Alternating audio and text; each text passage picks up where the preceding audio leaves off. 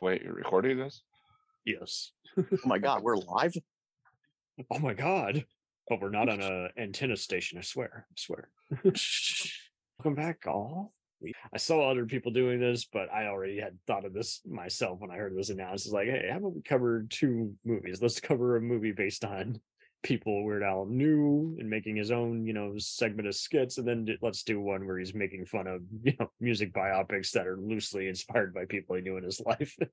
So we are talking about UHF, which is basically his sketch movie that was, as many knew, critical and commercial flop, but was a big video store and cable TV favorite. And then we're talking about the Voodoo original movie, which you can watch on your phone or on your big screen TV for free, which is the Yankovic story. So I've been a big fan just ever since the 90s and 2000s. He was just always, I wasn't like many others where I saw his 80s show, but I always saw him on like some, talk show or some comedy show. All the various songs he was making fun of. eBay was constantly played in my household because that's a great song. But he was on everything. I mean, Spy Hard soundtrack. He's even in a freaking one of the Pokemon soundtracks. Oh yeah. Pokemon movie 2000. Yeah, Pokemon. Everybody Pokemon. Yeah, I had that CD. I bet you did. And I also saw it in theaters because, of course, I had to. You had to, man. My mom, and he was just always just staying current. Like he just always was like popping up in some kind of comedy routine. He was on everything from Adult Swim. He's a hysterical segment on Tim and Eric. My mom just kept. Did you ever see the one show where it looked like he was doing mock interviews with people against stock footage of him? Yes, I have seen clips from that. He did it again around the 2000s on YouTube, and he would do the same kind of thing where he would just take stuff out of context, like they're saying stupid shit to him, and he's just. I saw one that involved one with him and Eminem. He just kept repeat. It kept having Eminem one that broke the internet. Know what I mean? I know what you. Yeah, I know what you mean. Do you know what I mean? Yeah, I know what you mean. I know what you mean. There was one I saw. There was one I saw around the time his album Poodle Hat was coming out, and it was him and interviewing quote unquote Avril Lavigne. Mm-hmm. And that was kind of like his free. He basically UHF is kind of noted now as kind of like predicting the internet, but he was kind of figuring out the internet before the internet was becoming a thing.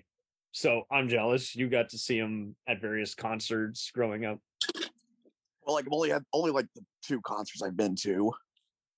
Hey, that's more than enough. Yeah, he was, because like he was the first concert I ever went to was his in like 2000, just before it was like the summer before I started 7th grade. And my older brother, one of his friends, and I went. So.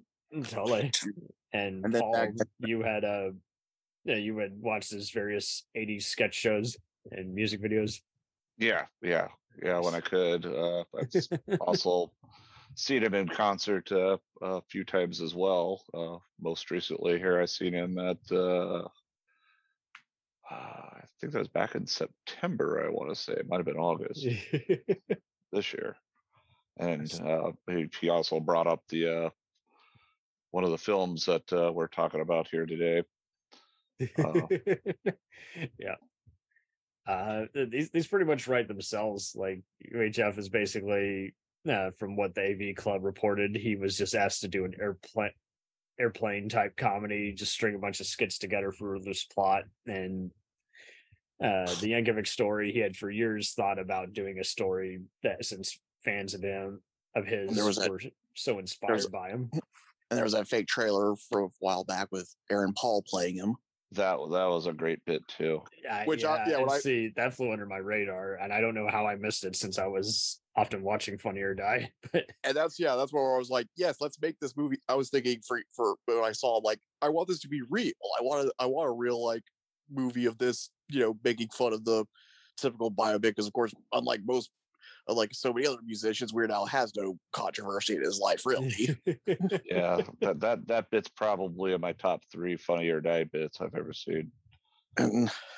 They've done some good stuff. I looked up the director of the short as well as the extended, Al Yankovic story movie, and he apparently was mentored at the Upright Citizens Brigade, and then he's done all kinds of shows: Eagle Heart, Brooklyn Nine-Nine, Son of Zorn, and The Office. So I was like, yeah, that makes sense. That checks out. I liked Son of Zorn. That was such a wild show. It was like I a would- He-Man type Yeah, cartoon. I love that show. I was sad. Me when it too. came I hated that it got canceled. And Tim Meadows, I feel, is very underappreciated as a comedian. Oh, I had pals who he would can do get mixed great. up with Don Cheadle, and I was like, he's not Don Cheadle. Like he really, like he's not necessarily good. Well, like I mean, his Ladies Man sketches on SNL were funny, but the movie itself was just But then again, it probably was a character that could be expanded upon. I'm not gonna shit on him compared to all the other comedians who were you're better at supporting. I mean, I feel like him and Kevin Nealon were just always the heavyweights, and people just just didn't give enough because they wanted to give it to Sandler and company. Meadows is a good straight man, which most comedies need. I feel like usually you need like a straight man to react to certain it helps a lot in situational comedies.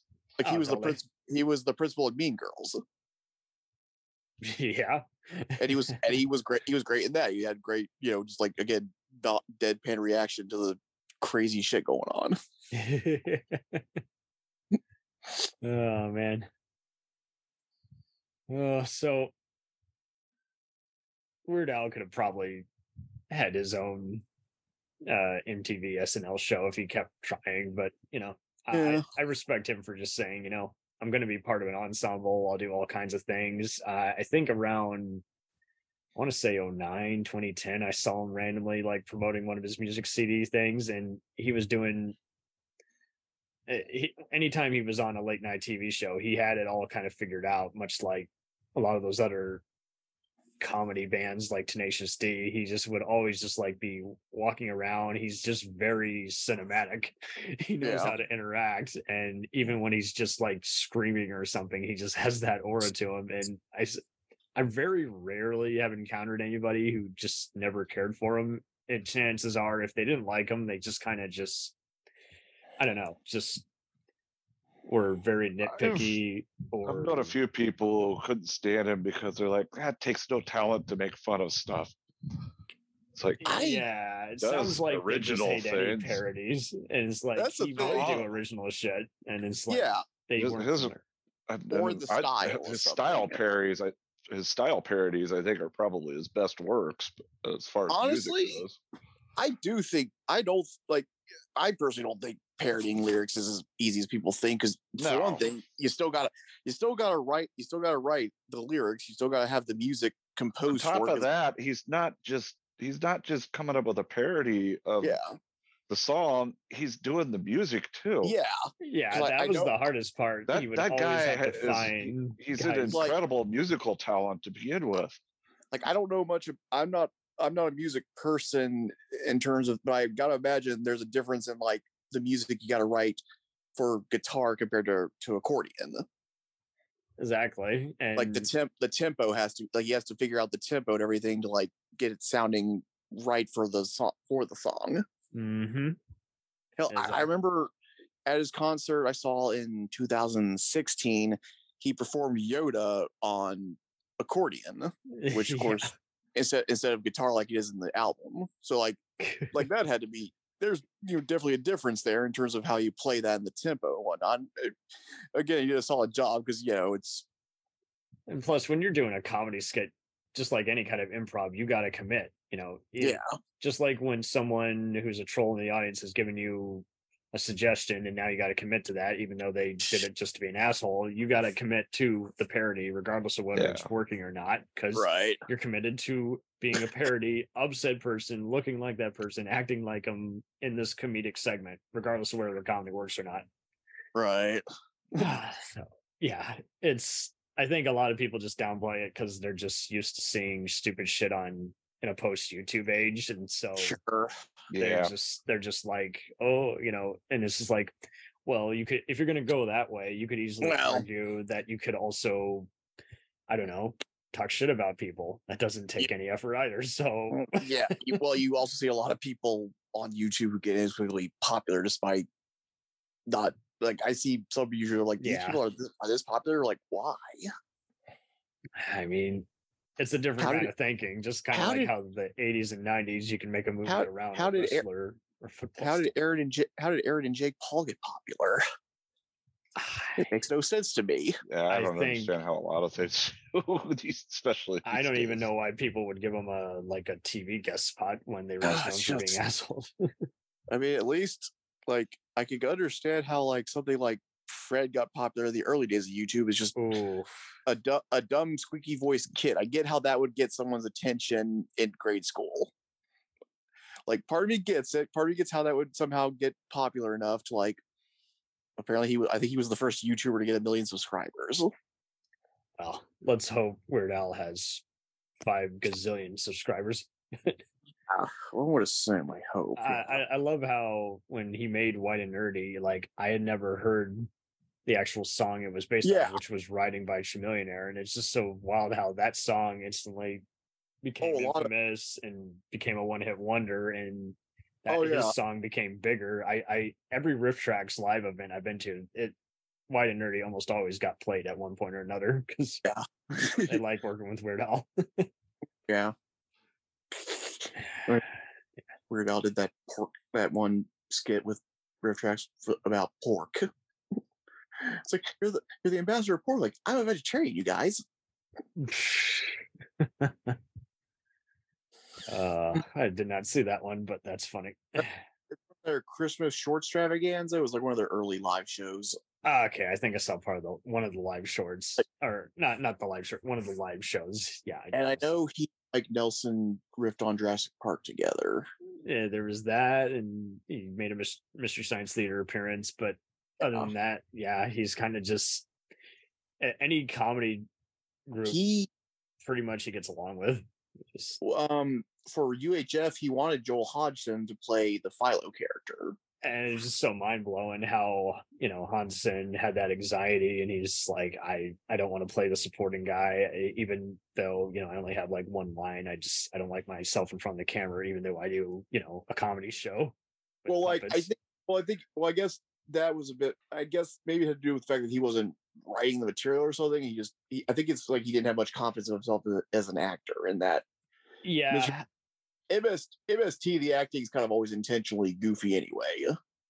Although plus, goofy, but once again, he's acting with basically the camera people, his puppeteer buddies. But Joel was very much like his best friend Jerry Seinfeld, who there's a connection here. Michael Richards before playing Kramer is in here, but basically Joel and Jerry, they all had the same kinetic idea that, hey, I'm a comedian, I'm never an actor, I'm just being funny. I'm like, after I do this thing where I'm basically playing myself, I'm not doing this anymore. So I looked up trivia. They did Stanley Spadowski, they wrote it with Michael Richards in mind, but they said like if they couldn't get him, Christopher Lloyd was another one they would consider, which would he have been cheap back then?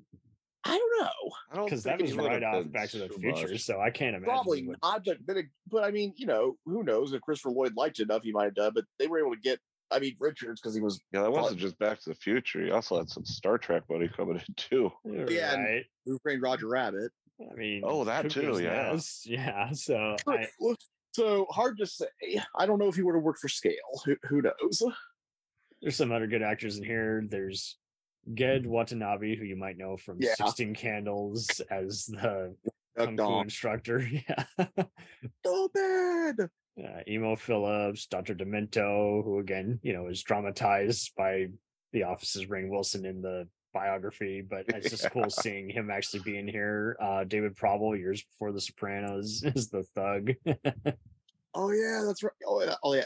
Well, he plays mafia guys in tons of things, but totally. Yeah, which because he's got the look. He's got the look, to quote Roxette. So what do you think as Kevin McCarthy from freaking Howling Snatchers and there's just so many different movies and shows. And as some people I know him only from this. Is that crazy? I mean, well, this is It's like a good his role, but it's just so wild. I mean, I'm I sure he guess didn't know if it stuck at the time until years later.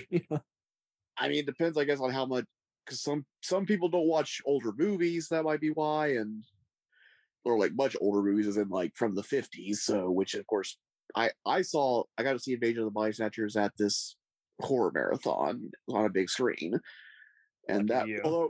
although which was fun, although somewhat amusing, just because like just watching how there were several times throughout the movie where people were just like, "Hey, let's have a drink." I'm like, boy, there was just a lot of casual drinking going on back there, wasn't there?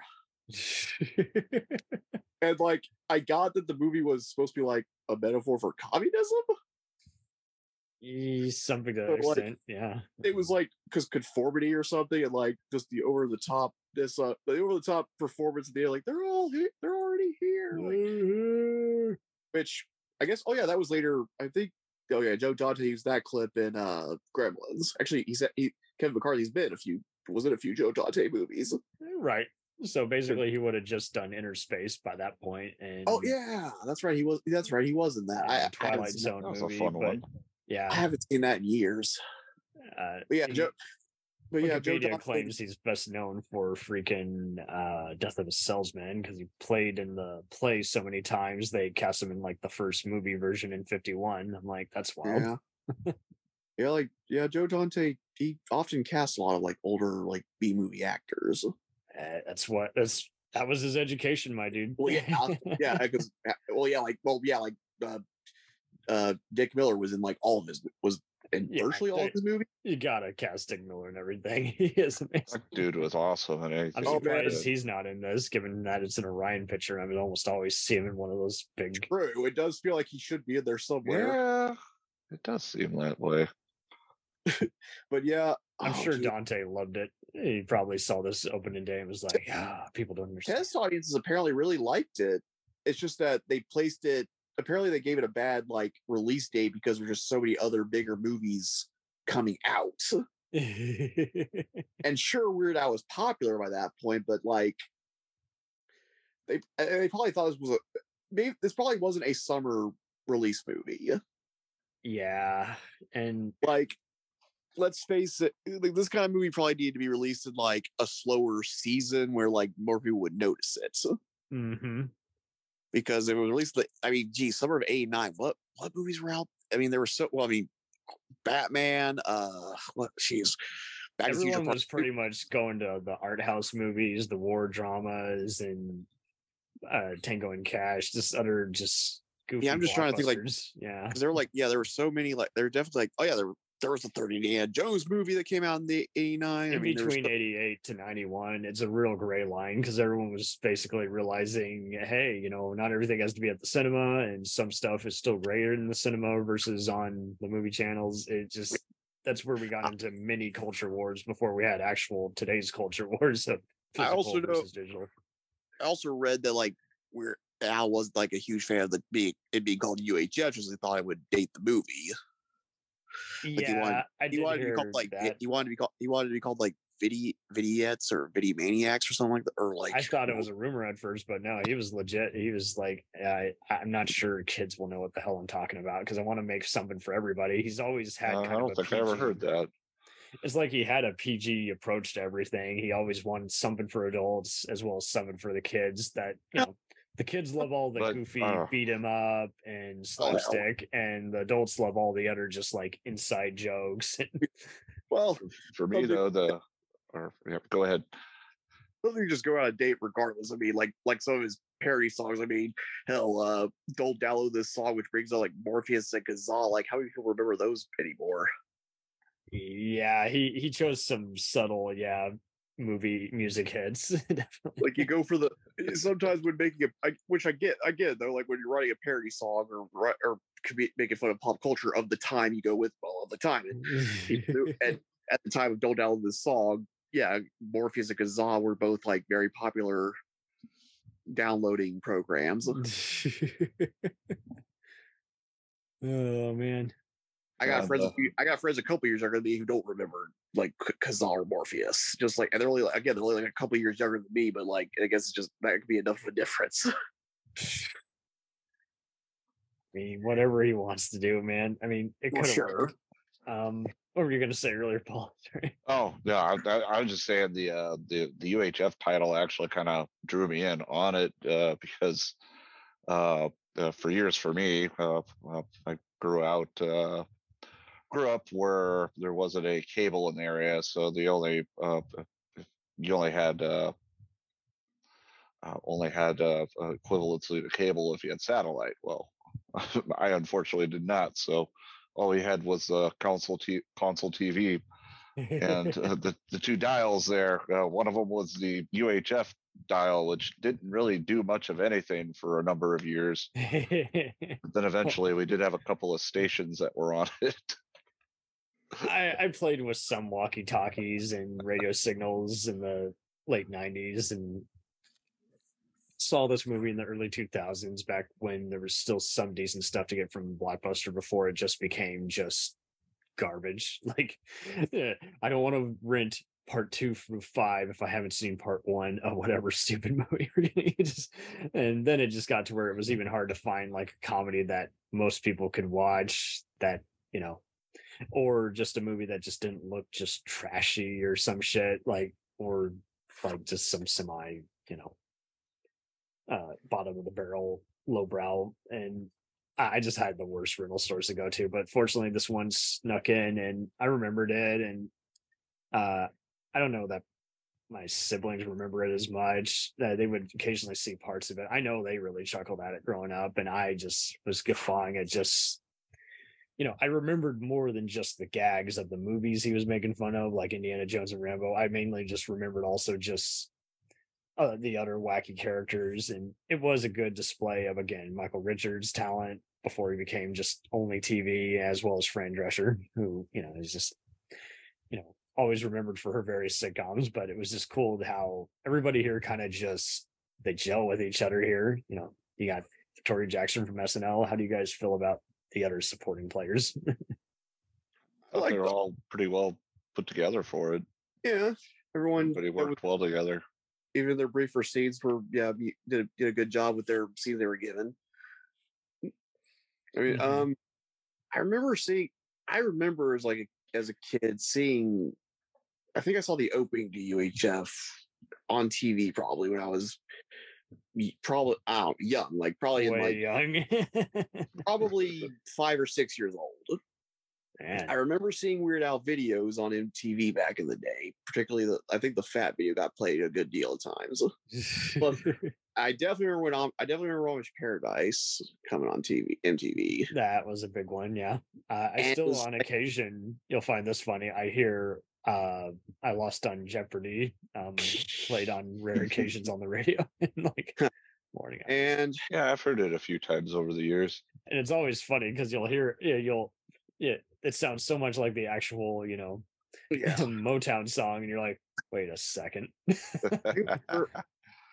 The first album of his I ever got full album I got to listen to was Running with Scissors, because a friend of mine had a copy of it. So, and that pretty much started me looking up more of his music and buying some CDs. And then of course it was in 2000 I got to go to see him in concert with my brother. Yours again. This is so fortunate. Yeah, and then mom's dogs are barking at something. It's all good. I can barely hear it. And then it was 2002 when UHF got released on DVD, something like that. Yeah, it wasn't on DVD right away, but because that was where I first probably heard of it, or at least knew the title, just because I remember that the one clip I remember seeing of UHF was the opening Indiana Jones scene, like that. And that was probably before I saw Indiana Jones, but I knew that scene. I'm glad that Shout Factory gave it some love, because it was long overdue love. Because the running from the boulder is just part of the cultural zeitgeist. Even if you haven't seen Indiana Jones till a certain point, you know that scene. Yeah, that was used in a lot of places here and there. And a lot of these actors, they already kind of started in similar stuff. Like, I know Jackson's a crazy political person. We're going to scam over that, but she was really good on SNL. And she was great on SNL. But what's funny is, did you see her earlier movie, Stooge Mania? If you haven't, don't. It's bad, but there were always these cult movies that would just sneak under, and we could always tell it was a bad movie night if one of the parents had rented it, and we were just like, we had no taste in quality, but we were at least to the point of that moment where we're just like, we just want to go to sleep, forget staying up late and watching movies because it's a weekend. And yeah, Stooge Mania was definitely one of those. Just like, hey, that sounds like a fun idea. A guy who based his life around watching Three Stooges movies, and then you get right into it and you're like, oh, I can see why this is considered one of the worst, obscurely bad movies of all time. A huge mistake. And yeah, it's just a cameo for her in that. But we'll return after these messages. Do you ever find yourself thinking about who would win in a fight between Goku and Superman? Hi, I'm James Gavsey, and on the Who Would Win show, me and my co-host Ray ignore anything important happening in the outside world and debate fictional battles between characters from comics, movies, and video games. We got a new show every week, and almost always am I the winner. Yeah, not true, Ray. In the past, we've discussed such matches as Captain America versus Darth Vader, Solid Snake versus the Iron Giant, classic matchups like RoboCop versus Terminator, and even the Muppets versus Sesame Street. That one was crazy.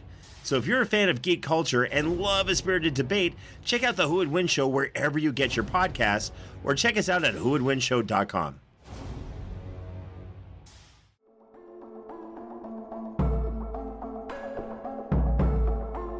We let things pile up in the DVR, we add them to our queues, we wait for the DVDs and Blu-rays.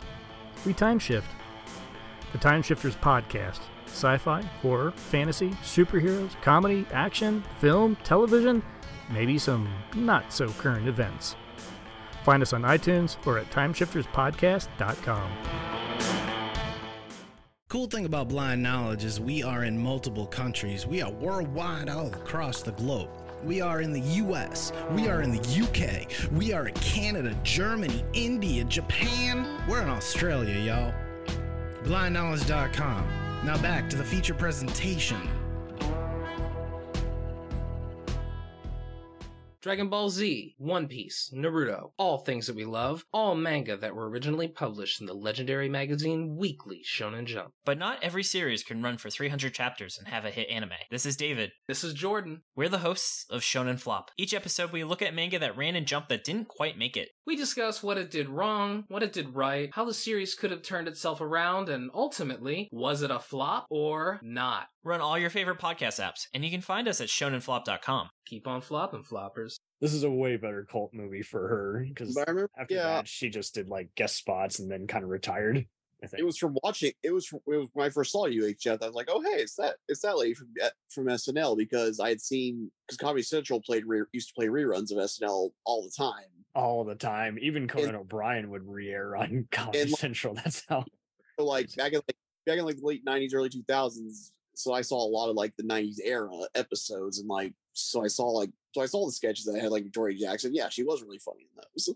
Right. Yeah, that's the era I know the most, because that's the era I watched live. I remember she dubbed over like Kathleen Turner hosted one year, and she dubbed her at her opening monologue. They have her lip syncing and Victoria Jackson's voice coming out. Like, it's so nice to talk in my natural voice. And of course, because of course Kathleen Turner's known for her smoky voice. Right. And I know, let's see. Oh yeah, Victoria Jackson also had that movie with Leah Thompson, Casual Sex. Yeah, which also that was kind of a guilty pleasure of mine. Andrew Dice Clay. I just for whatever reason knew you'd say that. I remember Andrew Dice plays in that movie too. Yeah, he is. It's It's an amusing movie. Yeah, one thing I didn't realize. That's what led me to it. It's my obsession with Leah Thompson. So, hey, can't blame you, dude. She's becoming a cool director. In between all these comedy movies, it's better than Howard the Duck. More on that later. I still like that one too. I still don't. I'd love to see a redone one that's a lot better though. It's would real. probably It be really done. is. I'll still say it really is not one of the worst movies ever made. Like it's. Oh, I can think of dozens of movies way worse. It's just There's worse, but I was it just very it just angry at just that has movie really as a it's kid. it's just so totally inconsistent. I think that's just it. You don't know why there's all these I body do- snatchers and aliens fighting them, and you're just I like, do think "This is weird."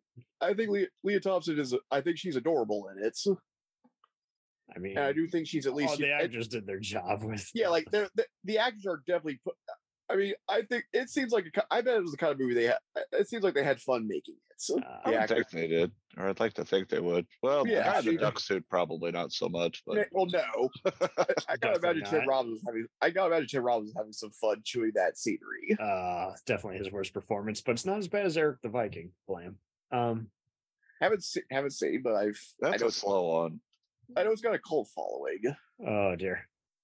What do you think of John Paragon's role in this? You know him as Jumbie the Genie from Pee Wee. Oh yeah, he was in this. Who did he play? He played RJ. Oh right, yeah. One of the other just supporting guys. The Kipper Kids. I was not familiar with them, but they were apparently again an actual acrobatic comedy duo. Like before they also appeared in Forbidden Zone.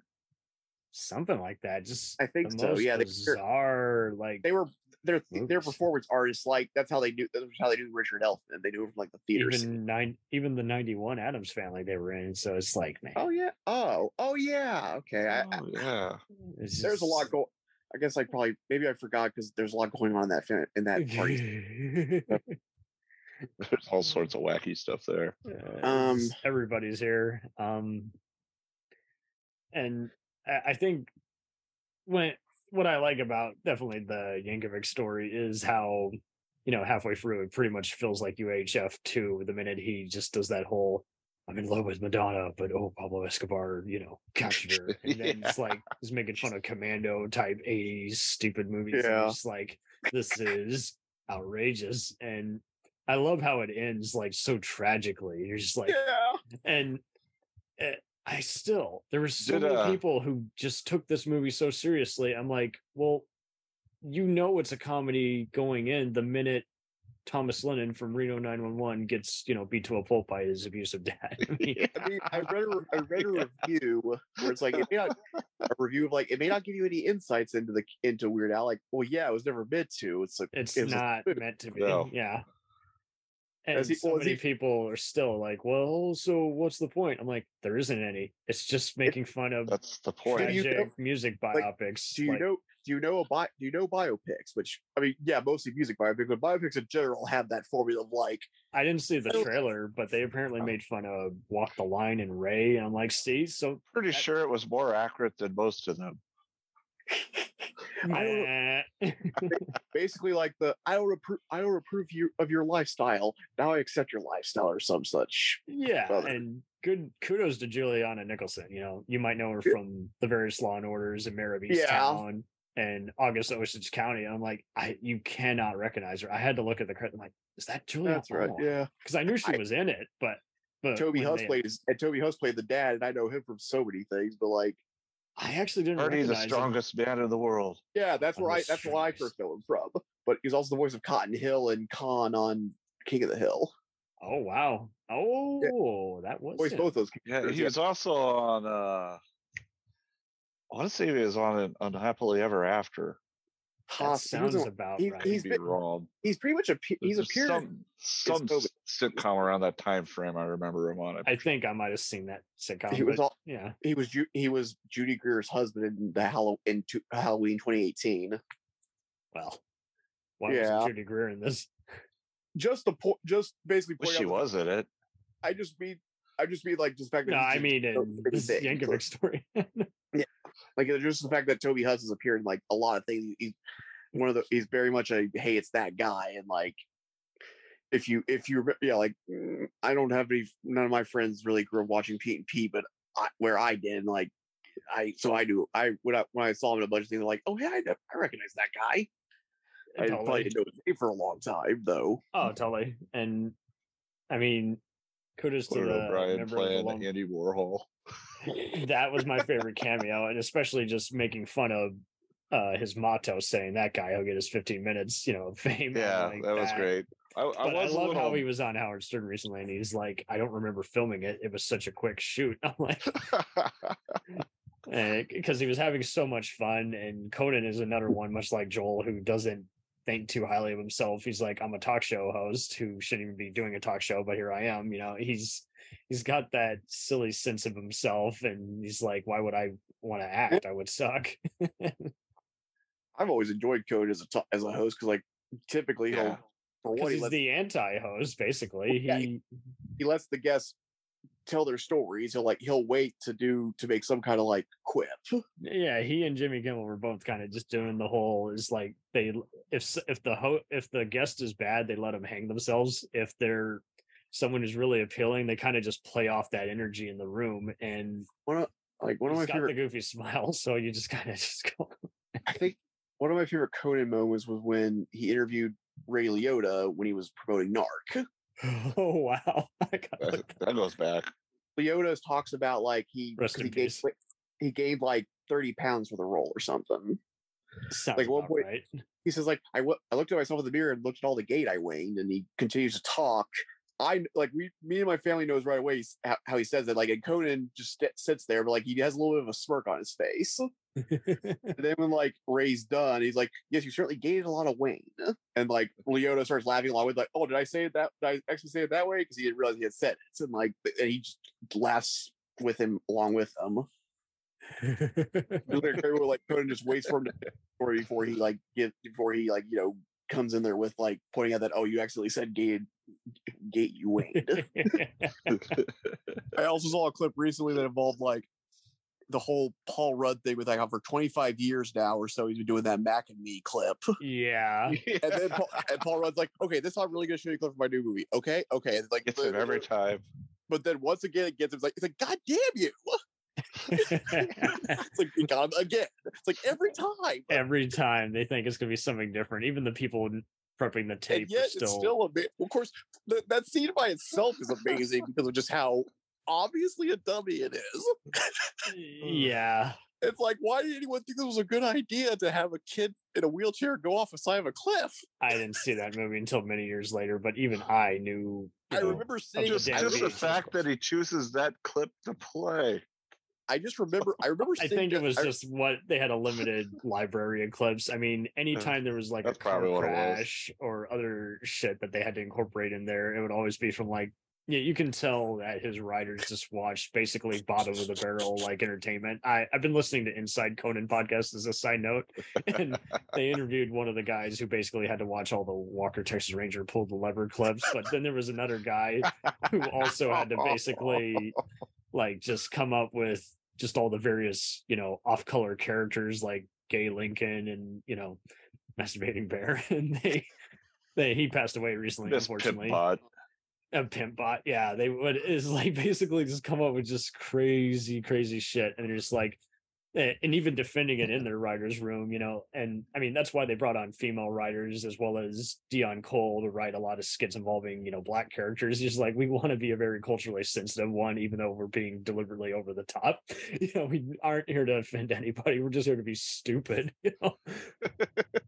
And I feel like Weird Al and Conan are working much the same way, where they're just like, hey, they want to put on a show, but they also just want to, not overstay their welcome. And Kuda, I applaud them for deciding, release this parody of your life on Vudu, because I think much like UHF, it wouldn't have made any money, but a lot of people would have seen it. I thought it was on Roku. Sorry, Roku. I apologize. I get the two mixed up, but yes, it is on Roku. I mean, I get there's so many out there now, and I like how he did an intro before the movie. And yeah, I'm sure it'll get a DVD Blu-ray release, and that's fine for those who want to see it. But well, I get it if that includes like commentary. I would love it because I'd love to see like him and Daniel Radcliffe and like the director do a commentary. Yeah, I thought he did great playing Weird Al. Oh yeah, he did. If somebody would have told me 10 years ago about this, I would have been like, "You're nuts. That isn't gonna work." I saw some comments online. They're saying this isn't good casting. I'm like, well, I can see him doing a good job. He looks like the dude can act too. He's really come out as he's come out well on an actor. He's at always his older age. unrecognizable, whatever he's in. Yeah. And Oh yeah, he's. I mean, when I heard about, like, oh, when I heard about the movie getting made, when I heard he was cast, I'm like, okay, I like Daniel Radcliffe. He's a good actor. yeah, That show he's been on the last few years has been pretty good, I thought. Oh, Miracle Workers. Yeah, yes, Miracle Workers. That is such a fun show. yeah. I mean, shame It's on such a TBS for changing up his programming because they're doing so much fun stuff with stuff like that and the Detour and everything. And it's like they want to put on just crappy reality shows. I'm like, no, TBS is supposed to be comedy, not reality channel. Well, so many networks fall to that because, of course, that shit gets ratings. It gets ratings and it's cheaper to make. Oh my god, the I Ancient don't understand Aliens, why it gets ratings so much. the train wreck effect, maybe. I think be. so. Either that or it's meant for true TV. The fucking Aliens guy from History Channel is going to be at Lexington Comic-Con this year. Sounds about right. With the hair. I can't. Yeah, the crazy hair. I wish they Oh. could have made fun of him on X-Files back when that was on the air. Yeah, That would have been great. Right? Oh my god. Oh, that would have been Instead, they great. made fun of everything else, like Scientology and serial killers and reality TV. But it just seems like, I don't know, like Jamila Jamil from The Good Place was hosting this one show with the Practical Jokers guys, and it had an okay, like, comedy game show format, but it just looked cheap as shit. Like, filmed with a red camera and, just very rushed. And so you just had these, and I know Robert Carradine, I think, was on one where he just judges people who can be a nerd. I'm just like, that's stupid. Strong. Yeah. And I don't know. I feel like it's going to shit. Like, if people weren't watching reruns of Friends or Seinfeld on there, I don't think people would be watching the channel. And there's like 4 shows. There's been 4 shows created that have been dedicated to finding Bigfoot. 4 of them, I think, at least. That makes sense. I mean, it's just like, oh my god. No, eventually somebody's going to get it right. I hope so, because People of Earth was another one, which was making fun of aliens and everything. Oh, again, that was a good show. And once again, Conan produced that, and that wasn't enough. People stopped watching and they canceled it. And I was like, well, yeah, I was bummed when that got canceled too. So it seems like Conan helped them out a bunch, and then he just said, "Screw it, I'm going to my podcast." How did these civilizations get created by brown people? Brown people. I mean, they don't say it, but it's pretty much what seems to happen. It's always, if it's a society that's not Caucasian, they're flabbergasted that these people could possibly have made these things. How dare the Aztecs be more awesome than we are? How could they have done it? Could it have been aliens? No, probably not. Most likely no. Most likely some caveman who happened to be really good at what he did. Bigfoot must be real, even though we live in an era where everyone's being monitored by everything, yet we still haven't found him. Oh, but don't you know, Will, that it must exist because I've lied to myself all these years. It must exist. Bigfoot's got a cloaking device. He's a predator. I like that theory. I hope they make a movie about it. Wow, he just vacations in the area here and there. He's just a hobo who happens to be overweight, outgrown, and just very hairy and doesn't bathe. It's not an actual Sasquatch. What, Nick Nolte? Oh, right, amigo. They finally caught me. Poor Nick Nolte. Oh, riff tracks. I don't know if about Nick Nolte, but I guess based on those impressions, like does he use interviews a mixture of Spanish? He was known for being drunk in public, even though he's cleaned up his act. But it didn't matter. They had done the joke enough times to where they're like, "Hey, he's our." We're always in character playing a character, and that's another random character we're going to include. Well, I mean, it always seems to always like their impression always involves them like using some Spanish word, calling someone amigo. No problem, amigo. Not the first time I've woken up in a puddle of my own filth. Mm-hmm. He does have one of the mother of celebrity mugshots. I mean, I once saw a book of like I think back when it was Borders, they had like a book of celebrity mugshots. It was pretty magical. Anytime someone would do a prank call where they were playing a homeless man, they would take that mugshot of him and use that as like him and Gary Busey need to do a buddy comedy these days. Oh my god.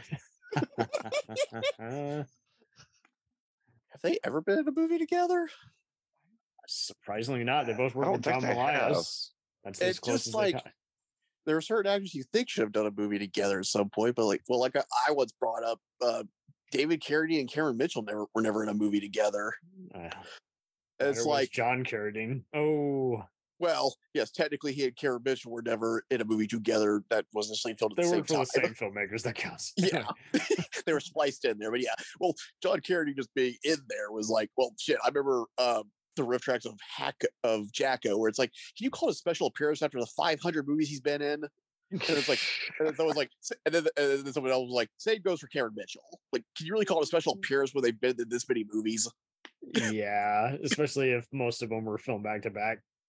Do you feel like these movies might as well have been filmed back to back? Because it feels like the humor never left the room, and here we are 30 years later, another Weird Al movie. And for all I know, they could just tell me, hey, this was already a script back in 1990. I would buy it. I remember a Weird Al cameo in a movie from when I was a kid. Spy Hard. No, although I actually didn't see Spy Hard till later, to like my adult years, and Lord, that's a painful watch. It's pretty dumb. It starts like the opening, the Weird Al song. The opening with Weird Al, that's great. Apparently, he directed that part himself. The opening to the actual movie is decent, but it really goes It's down. Where quick. Leslie Nielsen and the Zucker brothers were kind of going at that point to where the spoof movie was getting out of control, and it was much like Shatner. That was also to me that was kind of the point of that movie. That's why I liked it. It was also the first. It was also the first Agent movie WD-40. It was the first. It was also the first movie co-written by Seltzerberg. Then Andy Griffith as the villain was pretty funny. Like it has its moments, but overall, yeah. But no, the one I'm talking about, although the one I'm about to talk about does have Leslie Nielsen in it, so it definitely was not the best parody by all means. Yeah. But and it's also I did find it amusing. Like, and while I mentioned it as Leslie Nielsen, it's not Naked Gun. Yeah, it's better than Mr. Magoo. So there's that. There's this movie Leslie Nielsen did, and Weird Al appears as well. It was called Safety Patrol. It was from like the late 90s. I do not know this. It was a TV movie on Disney Channel, I believe. It involved like this accident. It involved this kid who was accident prone, or he caused accidents around him. I see it. 98. Wow. He was played by Bug Hall, who was Alfalfa in the Little Rascals movie. Oh my god! He was in Honey We Shrunk Ourselves, which was co-written by Joel Hodgson. I remember that one. I saw that stupid sequel way too many times. He played the youngest Selinsky kid because the other two were gone at this point. So I'm looking this up. The safety. And Patrol. I did not see this somehow. Yes, I saw it like once. Like this kid, Weird Al's playing himself. He's this overly enthusiastic kid who wants to be on the safety patrol, and his school doesn't want him to be there because he's a jinx. So they change the zoning board or something, so he has to get transferred. And at this school, the safety patrol is like some kind of weird, like basically they hold the school with an iron grip somehow. It's some weird nonsense. And he makes friends with a bunch of quirky other characters, including some kind of goth chick who he kind of becomes his love interest. Oh, wow. Huh. And there's one kid who is afraid of this one kid who in science class one day they were dissecting frogs and his frog suddenly came to life and now he thinks that this frog is stalking him. It's a weird move. Also, the kid's got a grandfather who's constantly being injured because of his, again, the kid's a jinx, he unintentionally harms people. But it also has a weird somber mode, the all is lost third act moment, and it's playing the Pretender song "I'll Stand by You." Nice. And yeah, but I remember is it so bad it's good or just stupid, trashy, curious? It's been forever since I've seen it, so I don't remember how good it was. Let's look it up. Is it on YouTube? I don't remember it being like, for what it was not a terrible movie, if I recall correctly. And like I forget what Leslie Nielsen's role in the movie is. Let's see, I'm trying to find the movie on. Okay, 1998. Okay, oh yeah, it was part of the Wonderful World of Disney. Like it's not listed as a movie, it's listed as an episode. Oh, it also has Curtis Armstrong in it. Lainey Kazan. Oh shit, it was directed by Savage Steve Holland. Oh, who co-wrote it too. Wow. Director of Better Off Dead and One Crazy Summer. I love both of those movies. Oh shit, Ed McMahon plays the kid's grandpa. Grandpa Bozell. Oh yeah, the kid's name is Scout. It's got like a few like fairly well-known people in there. Like yeah, Leslie Nielsen's in there as like, I think he's the principal. I forget his role in the movie there. He might be the school principal, but he has made a living doing stupid movies for our enjoyment. And like, yeah, this came out in like, circa. The funny thing is, he started off as a serious drama actor from Canada. Yeah, like, yeah, before Airplane, like I think one of his few comedic roles before that was like he did a movie with Debbie Reynolds, Tammy and the Bachelor. It was a romantic comedy from the 50s. Yeah. And then of course I impressed everyone when I introduced a movie where he actually does kung fu. And there's Forbidden Planet. That guy. Forbidden Planet would be his other known like dramatic role. Right. Serious. And then like before Airplane, he had a few of those like he did Day of the Animals where like he plays this scumbag. Oh yes. Well, so constantly calling the one guy. Why was he not in UHF? He would have been perfect in one of the. He would have been. In fact, I could have seen him playing the boss, the evil boss. Like there was one movie. Did that. Yeah, like there was one movie he did in the late 80s. It was like I don't see him that angry though, but I think he still could have pulled it off. Maybe not. If you've seen City on Fire, which I know you guys have, he can do evil. I think like the last movie he did that was a full-on drama was in like 87. Right. Oh yeah, it was called Nuts. He like starred Barbara Streisand. And it was directed by it had Barbara Streisand, Richard Dreyfuss, Maureen Stapleton, and Carl Malden. Eli Wallach. Yeah, wow. It's not my favorite Mel Brooks movie by any means, but I did love him in Dracula Dead and Loving It. Hey, what can we say? Pretty wacky. Oh yeah, also Leslie Nielsen. Leslie Nielsen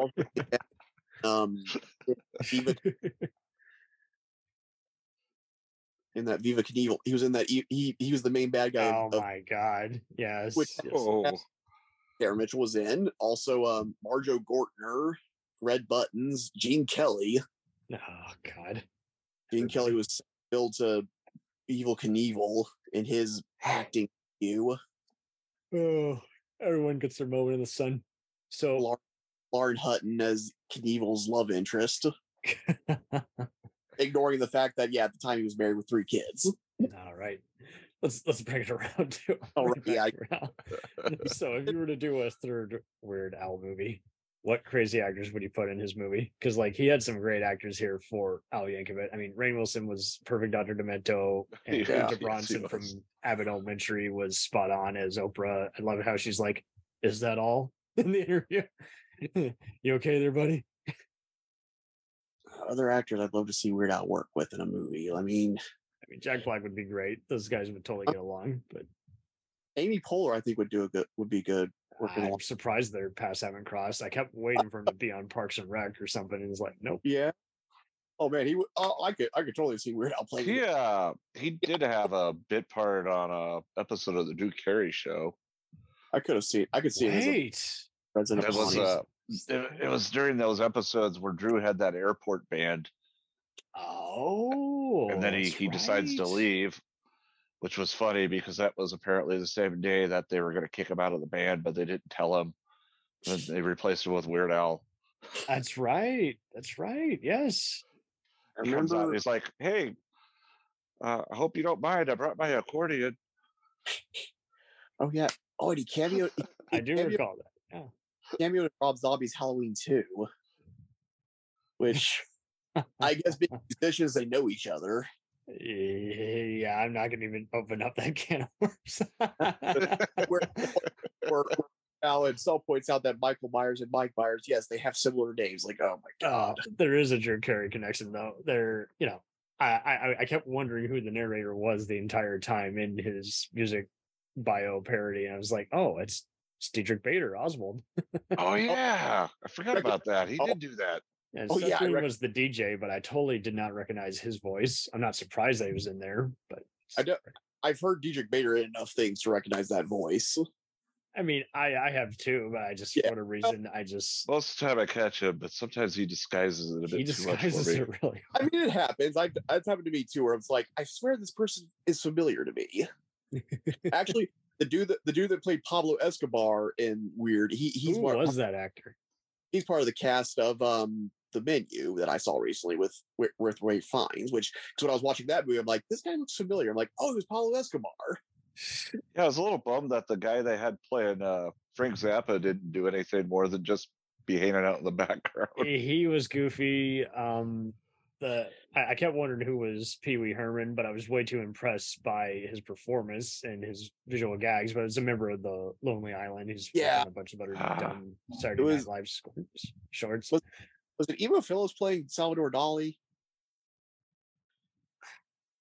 I think the cast, but I will say this: even though I recognize Patton Oswalt as one of the hecklers, I totally did not recognize the crappy band who talks shit to Weird Al and lets him play with them was, Jonah Ray. I was like, that's wild. Oh yeah. Oh shit, that's right.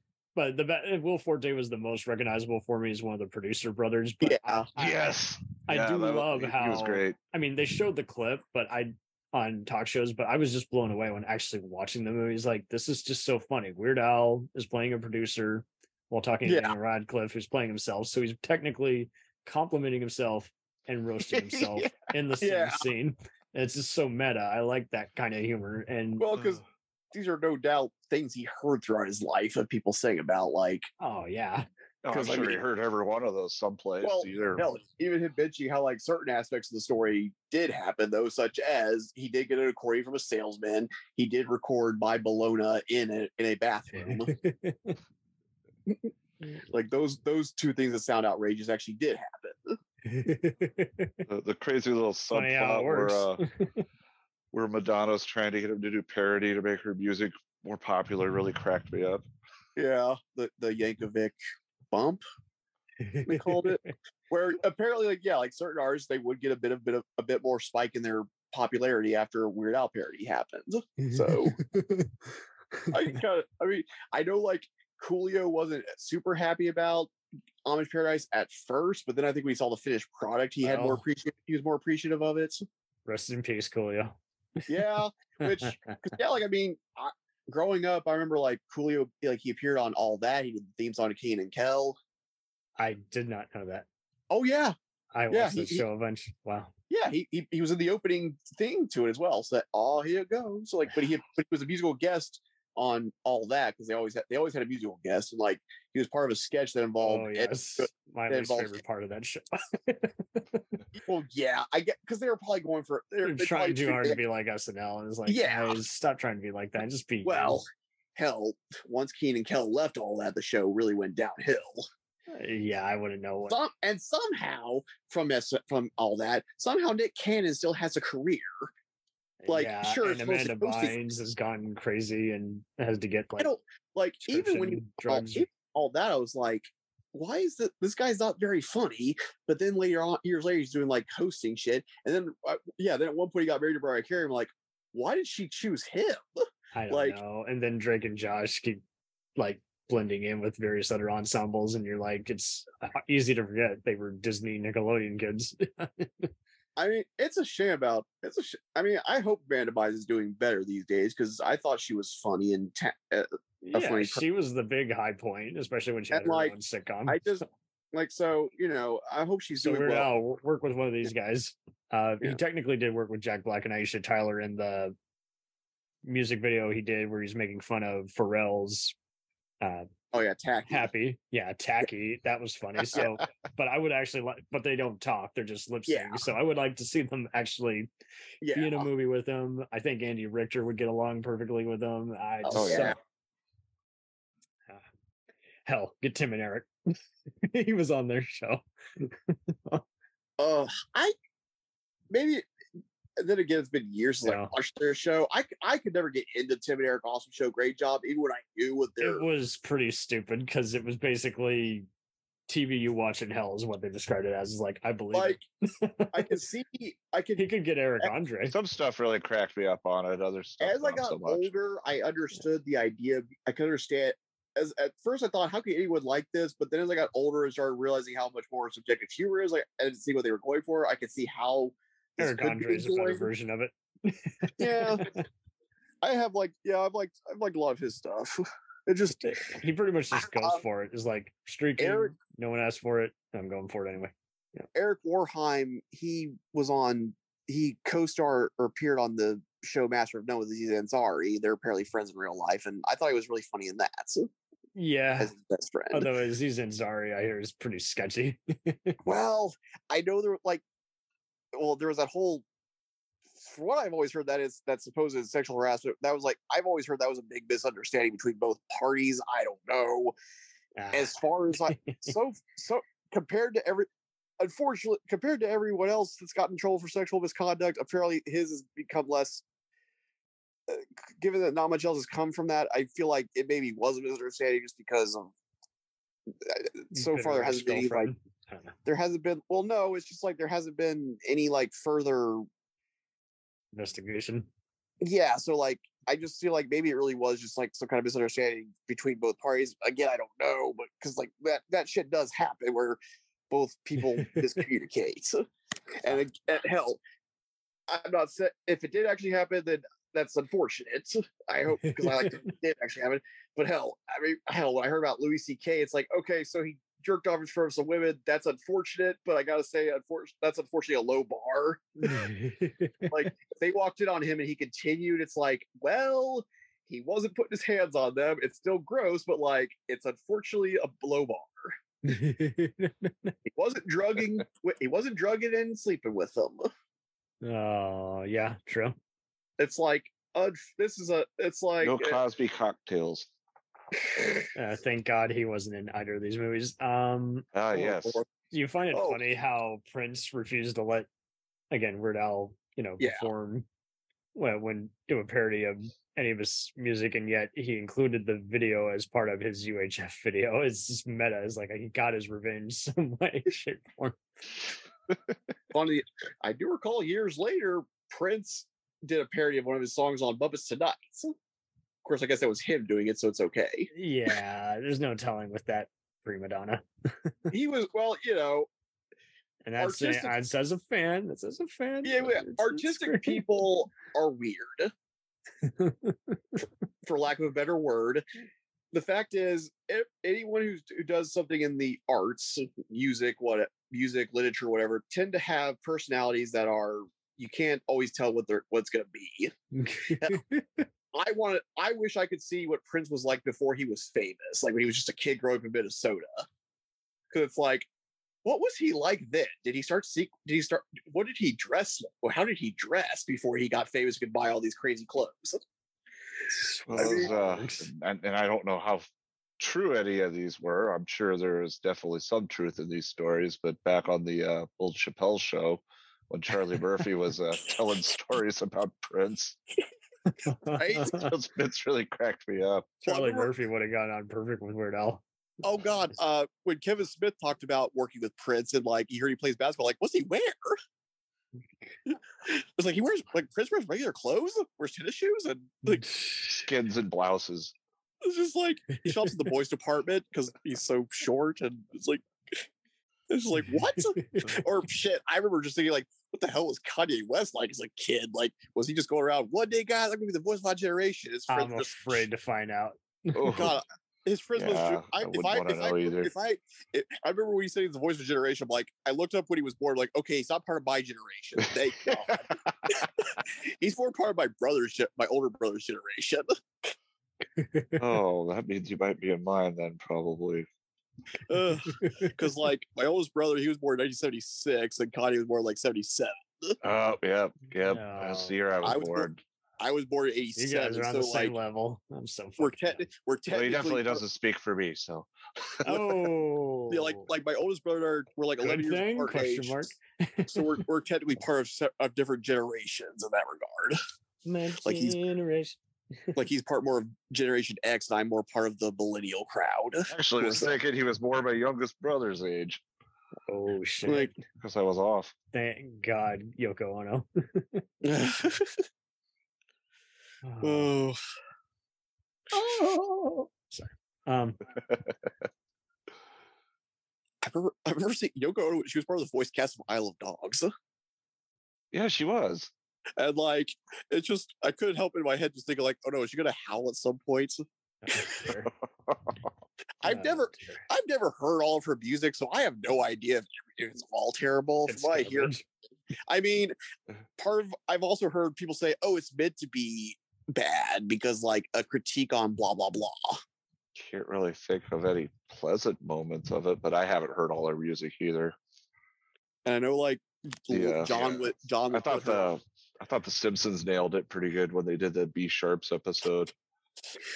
The Powerpuff Girls did it too. I bet they did. And Barney had the Japanese girlfriend. The Powerpuff Girls that episode where like four of their villains became a villain group called the Beat Alls. And so they and there were so many lines of dialogue that were just direct references from their songs. Like at one point, Mojojo, give me money, that's what I want. But then if they ever do a live action version, Weird Al should totally be Mojo Jojo. But then Mojo beats Yoko Jojo. Or Yoko Jono, and she's dressed in all white. She doesn't talk; she just screeches. That sounds about right. That checks out. There's even a scene in the episode where like they're all lying in a bed, holding up traffic, like in the middle of the street, holding up traffic. It's like we are protesting by staying in bed. But then it turns out it was all a ploy by the Power Girls to break them all up, and Joke and the monkey. She was actually Michelle. Like one day, remember, girls, one day Monkey will play piano song. Well, see you later. That's amazing. Yeah, the whole episode is filled with Beatle references, and like there's even a scene where they're beating up the '60s era's Beatle, and then at one point we see cameos from like the Yellow Submarine looking Beatles. Wow. Like in a crowd. Like it's just a whole this is back when they let every cartoon basically do whatever they wanted as long as it wasn't too violent. Like the late the 90s to early 2000s just had some weird. They were desperate for content, so and like it's just I mean, shit, like Samurai Jack. Oh, it's not violent because he's slicing up robots that spew out oil instead of blood. Right, cyborg beetles, yeah. Or they were like bugs that had like green slime instead of blood, so it's not violence by their logic. I mean, it was intense, but it wasn't. If you're 10 years old, you can watch it. Same thing with. It's just weird how we always had to. I mean, it was funny when they in comparison did that in video games as well, where there'd be a setting to like reduce the effects, and it would just basically change the blood Halo color and to Mortal green. Kombat, you can turn off the language and gore, and like the Super Nintendo port of Mortal Kombat, instead of blood, it was supposed to be like sweat, but it was like gray.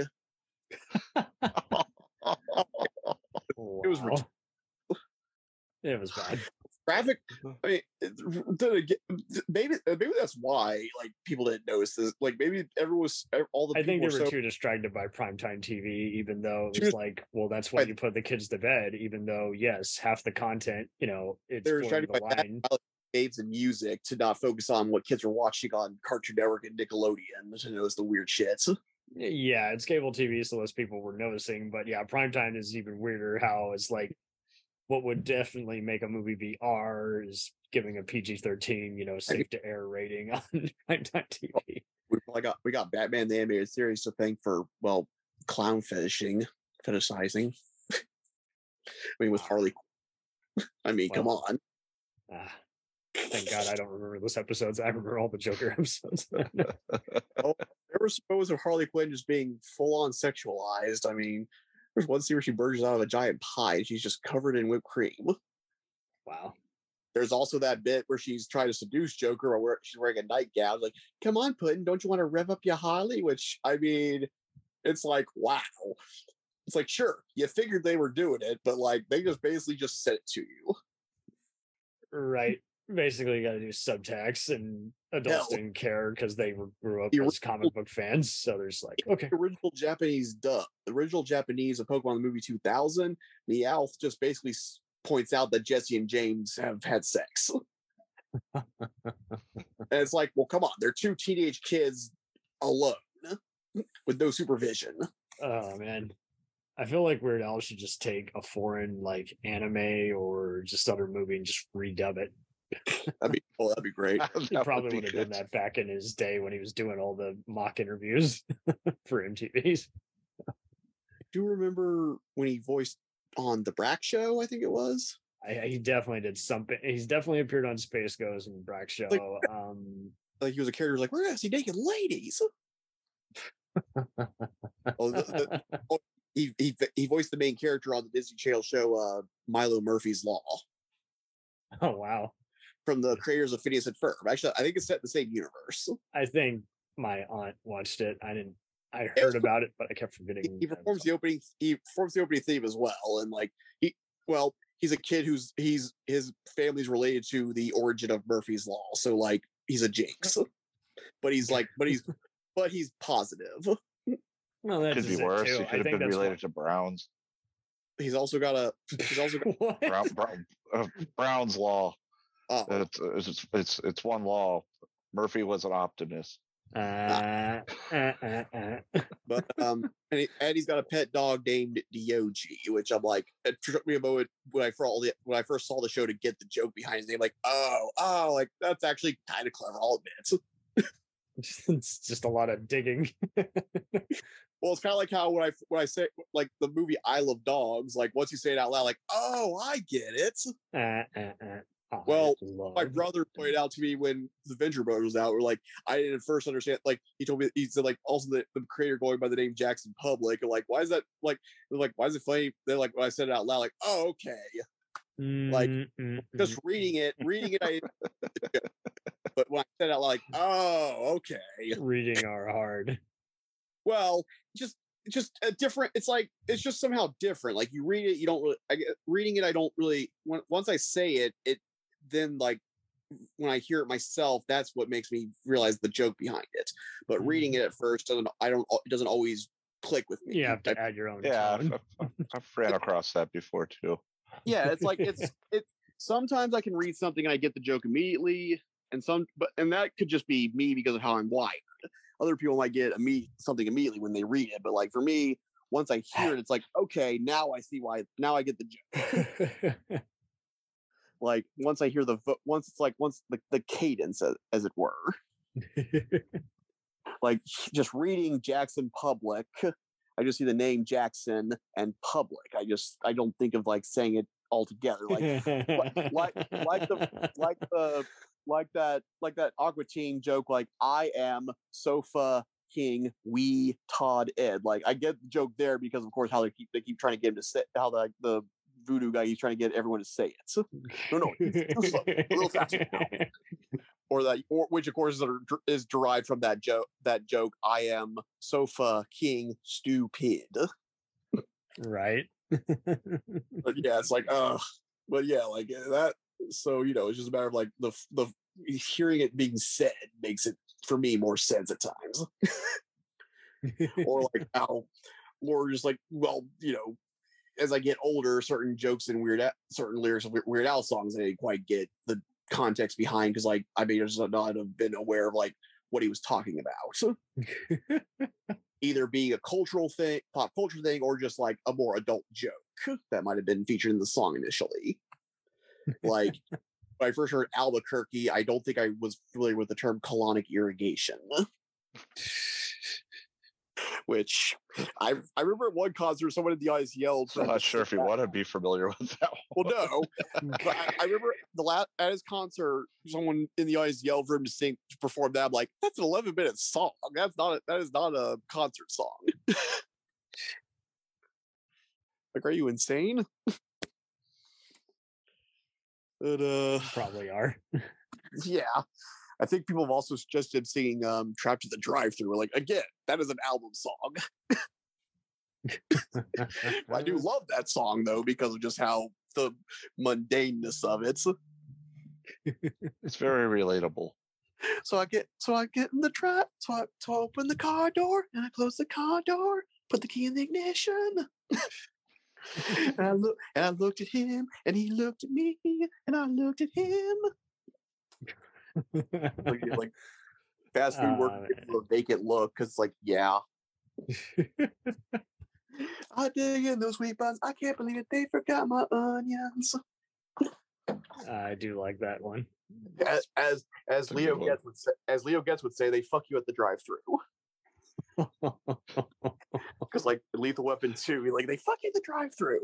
They know you're not going to be there when you look at your food. He's not wrong. They can. Joe Pesci. I always tell people to look at your food before driving off, because it does happen. It apparently does. Yeah. Because which part of me gets it. If they're busy enough, it's easy to forget things, which some people don't realize, because of course some people will do anything they can to berate some poor minimum wage jockey. Yep. Not do their part. Because they just want to feel better about themselves for a while, because they're probably in some soul crushing job.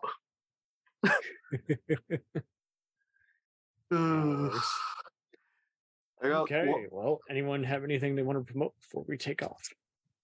There's my website, geekwithclipons.com. Kind of a mouthful to say, I realize. But it's only slightly shorter than my actual handle. But yeah, I do need to start getting ready for work. All righty. Well, been great having you all on here. It was fun. Yes, it was. Oh, I will say this. One of my favorite gags from UHF, which is at the beginning, when George is asking what time it is, and a fist comes through the wall from the karate studio, and the guy's got a wristwatch on. I love that gag. Oh no, I'm late. Or when he slams his head on the table with his girlfriend, I just don't know what's wrong with me. So what's for dinner? Just goes from manic to calm. Moments like that I really enjoy. Gave me Gene Wilder vibes. And then I'm not sure why I didn't mention this either, but I seen as I said, I seen Weird Al here at towards the end of the summer here, and Emo Phillips actually opened up for him on that show. Oh, nice. So that was real nice. That far back. So yeah. Emo, I first remember hearing him in this regard because he voiced on home movies occasionally. That's where I first heard. That's where I first heard of him. He voiced a bully character named Shannon. But more or less using that same voice and inflection of that deadpan delivery to him. And yeah, I saw got a certain style of delivery there for sure. And of course, UHF oh boy, just call me Mr. Butterfingers. He slices his thumb off. Oh, my face is red. And other than that, I've just got one plug. Yeah, go to Spatula City for all your spatula needs. They got spatulas and nothing else. You don't need anything else, just some spatulas. Yeah. But if you do need something else, there's always the hardware store.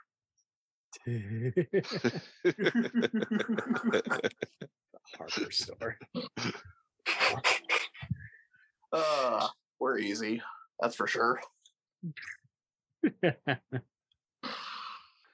Okay, then. I should be going. Have a good one, y'all. Everyone take care. Yep, thanks for having me. This was too much fun.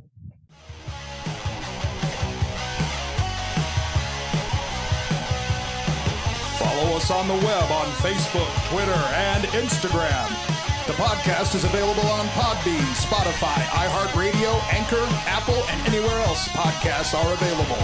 Feel free to review our show and leave comments on any of those sites. Thanks a million for listening. It's a jacked up